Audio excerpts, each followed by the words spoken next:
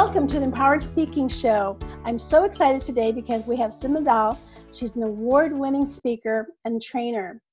Her program is on marketing, branding, and she's really dynamic.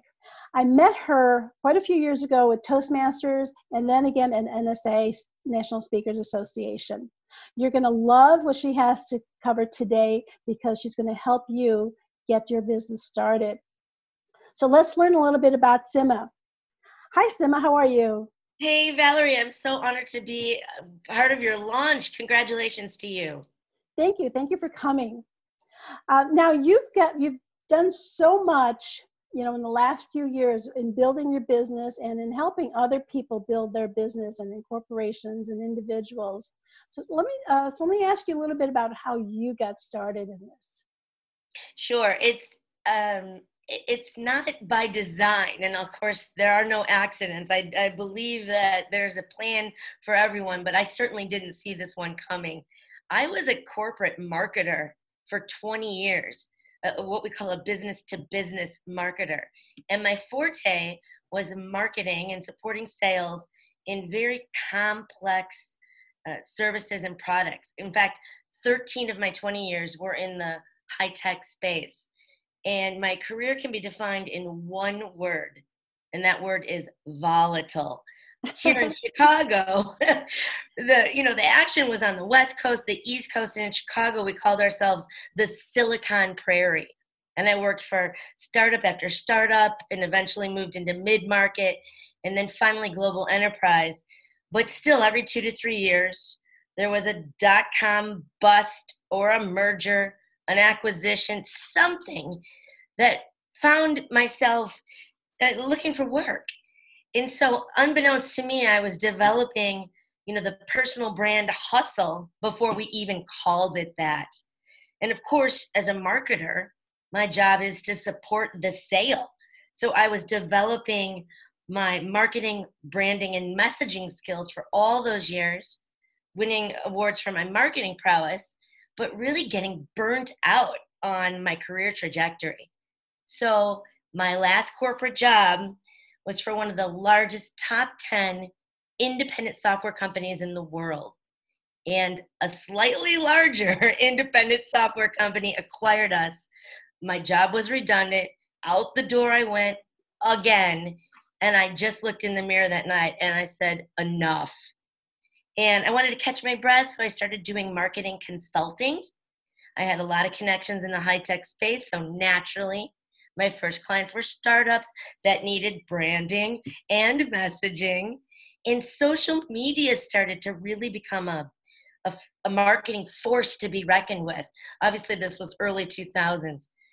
I decided that, Valerie, I was working so hard to grow my consulting practice, but the secret was I didn't really love it. I didn't really love it. And I thought, at this age, if I'm going to hustle this hard, I should be enjoying it. Mm-hmm. And along the same time, I was getting asked to share my knowledge on social media for B2B companies and what we now call social selling. And I discovered I had a bit of a natural knack for speaking, and I loved it. And I will never forget the day somebody said to me, "What is your speaker's honorarium?" And I about fell out of my chair. I didn't really connect the dots that someone like me, a corporate gal whose career was crazy, could get paid for doing something she loved. And I have never looked back since. Oh, that's wonderful. That's so amazing that people that are doing the work, and I love how you call it the hustle, because it's been happening, ever since then. Every year we're seeing problems with, people losing their jobs, corporations scaling down. So I really love that you took, your life into your own hands.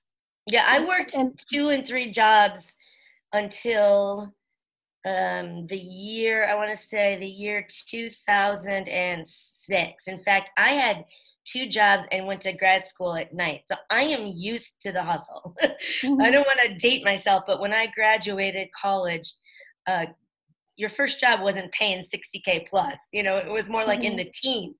I was still doing my laundry at my mom's house. So I've always been about the hustle. It's just who I am.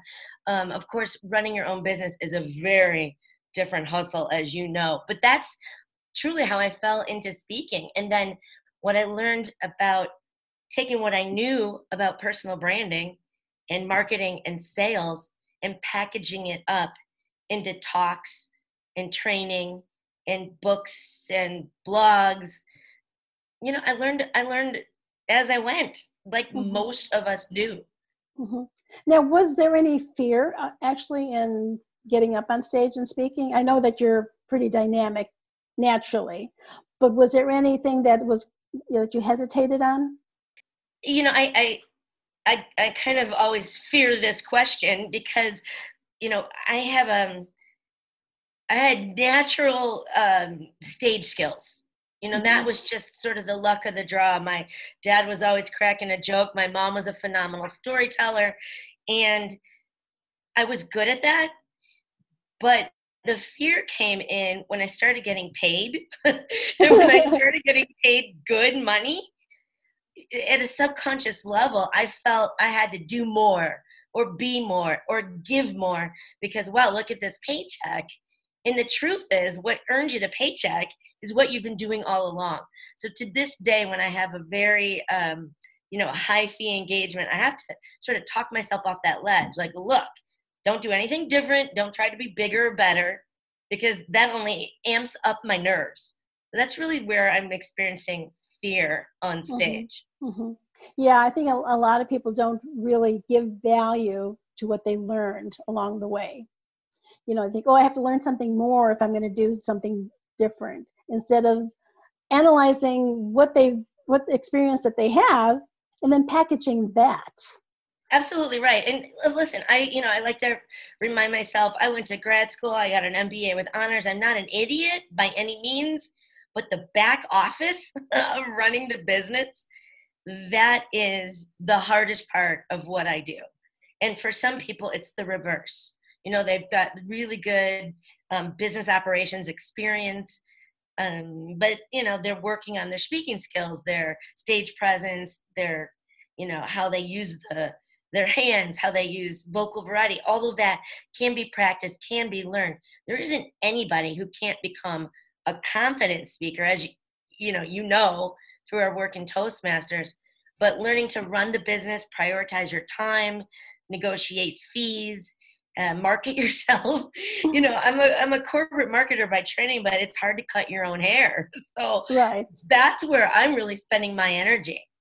Yeah, and developing the business itself. That's right. Yeah. It's like we need coaches for different elements of our business. One of my biggest regrets in looking back on the dozen years I've been growing my business is not hiring a coach for different projects sooner. Not Hmm. not thinking I had to bootstrap it and white knuckle it all alone. Hmm. The smarter play would be to reach out for help earlier. And in the beginning, it's hard to justify the cost. Well, look at all these people building online courses, or look at all these, people with their dynamic websites, whatever it is. You think I should be able to do that. The first thing I outsourced was my accounting. And one of my dearest friends said to me, "Oh, I use Quicken and I manage my husband's business as Quicken."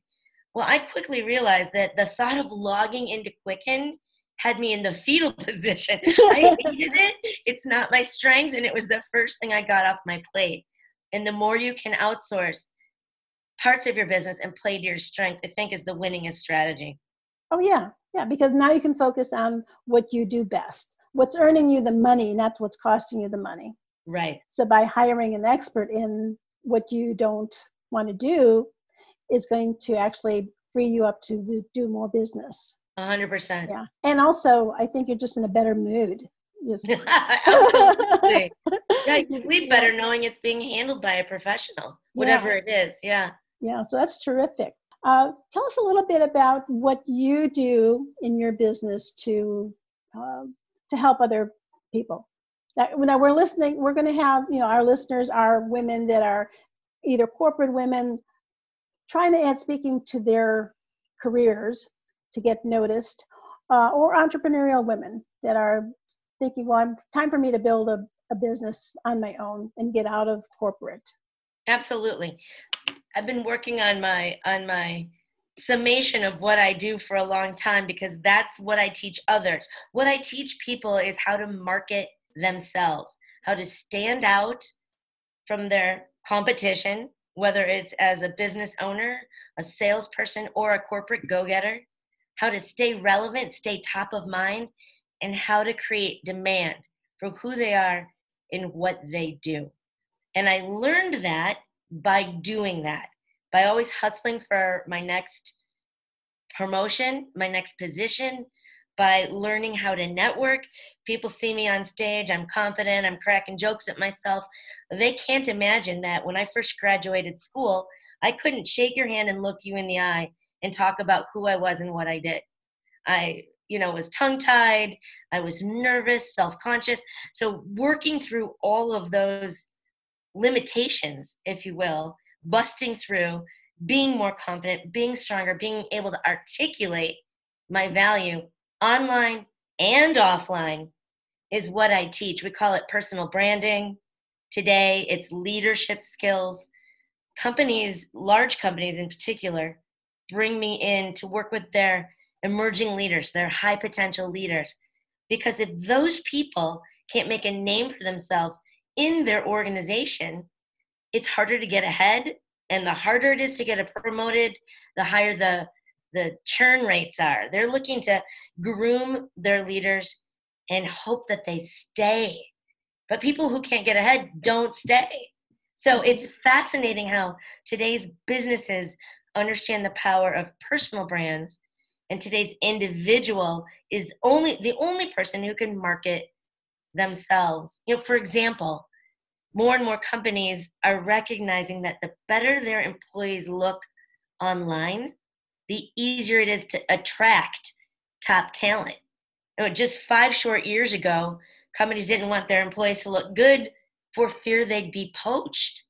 So it's a different world. Salespeople today are expected to understand social selling, to know how to become a subject matter expertise, to have referrals and inbound inquiries because of the way they manage their personal brand. That's my happy place. I learned it by doing it, and now it's my passion to pass that knowledge on to others, especially women. The time has come. No more shadows, no more behind the scenes. We have a seat at the table, and it's ours to take. Yeah, I love that. So that's one of your talks, is getting a seat at the table. That's right. So I love that. What would you suggest for someone that might be a little hesitant about branding themselves for fear of, I want to stand out, but I'm afraid of standing out? Yeah, you're not going to like my answer, but you have to get over it. You owe it to yourself, first and foremost. And when you practice these smart career behaviors, you inspire your peers, your colleagues, the women you work with, the women who report to you. It has a spiral effect. And a salesperson unwilling to learn personal branding as a means to generate sales, well, they're just leaving money on the table. The hardest part for people is not always the doing, updating how you articulate your value, your so-called elevator pitch, or optimizing your digital footprint, or taking a course that I offer on confident communications. Those skills can be learned. What I find is more difficult, and oftentimes especially for women, is articulating how they want to be known. And personal branding starts with that. What do you bring to the table that you want to do more of? How do you want to be known in your industry, your community? And honing in on that short, tight list of keywords and phrases that you can then weave into your personal branding activities so that you can, get etched in what I call your mental Rolodex. Stay top of mind and really own a part of my mind. So I think when somebody asks me, hey, who do you know who helps women with ... I say, oh, you've got to talk to Valerie. Valerie crushes that. That's her whole purpose on earth. But I can't promote you and be a brand champion of yours if you're unwilling to gently remind me from time to time what exactly it is you do and how you aspire to be known. So you have to step into those shoes and just That's own it. right. Yeah, you have to own your brand and create the brand. Or somebody You else know. will do it for you. Or nobody will do it for you and you'll Mhm. just fade into the background. And nobody wants that. No, and I see that a lot in women, especially in corporate, that are tend to be invisible. They're afraid of speaking up, and I think sometimes they feel that in a meeting that they're talked over. I can't tell you how many times I've gone into a corporate training session and there are a few chairs short. And, there'll be some chairs lined in the back of the room. And a woman will come in late and she'll just quietly slide into a chair. Whereas if a man comes in late, he grabs a chair and has, hey, can you make room for me at the table? It's a mind shift that with practice becomes second nature. Yeah, because everyone deserves, the women, we deserve a seat at the table also. Yeah, if you want one, you have to take one. Yeah, and not be embarrassed about it and not have to ask about it. Just do it. That's right. Yeah. So what's one step that you can give someone now that will get them started in it? I would say when I teach personal branding, I have my 4 E's. As a corporate marketer, I have to have some shtick, right? I call it your sway factor. It's your essence, like at your core. What makes you happy? What sparks joy for you in your career? And then the expression. How do you articulate it to others? The third E is enrollment. It's the behaviors that we embody day in and day out to have others buy into our personal brand position. And then the fourth E is just giving yourself room to evolve, room to look back and say, you know what, I really don't like this consulting thing. I might be good at it, but there's got to be more, different, better. So I encourage the women listening today to focus on the essence in their expression and really determine how you want to be known. Just because you can do 25 things, with one hand tied behind your back, that's not the same as what do I want to attract?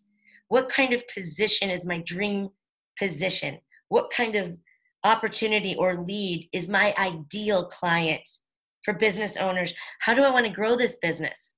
How do I want to attract sales opportunities through my networking, through my digital footprint? Really focus on those short list of keywords and phrases. Be really specific to say, I want to be a manager. I want to be a leader. I'm a ninja or a guru. I promise you, no one is looking for a ninja or a guru. And we have more managers than we need. What we need are people with skills and expertise. That's where you want to focus on your personal brand to get started.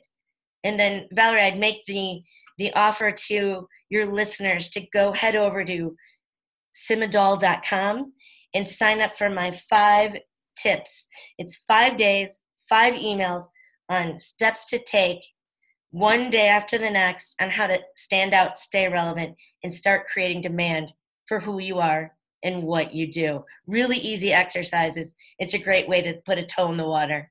Oh, I love that. I love that. That's so make sure that you sign up for that, because that's something that it's a way to get started and really start building your brand, building your identity, because we all need to stand out in our expertise. We all need to own it. So thank you for offering that. Yeah, absolutely. And listen, if you're not in motion, I like to say if you're standing still, you're falling behind. So the trick is just being in motion. In the 5-day sequence, once a day, you're going to be expanding how you perceive personal branding and small things, small steps you can take.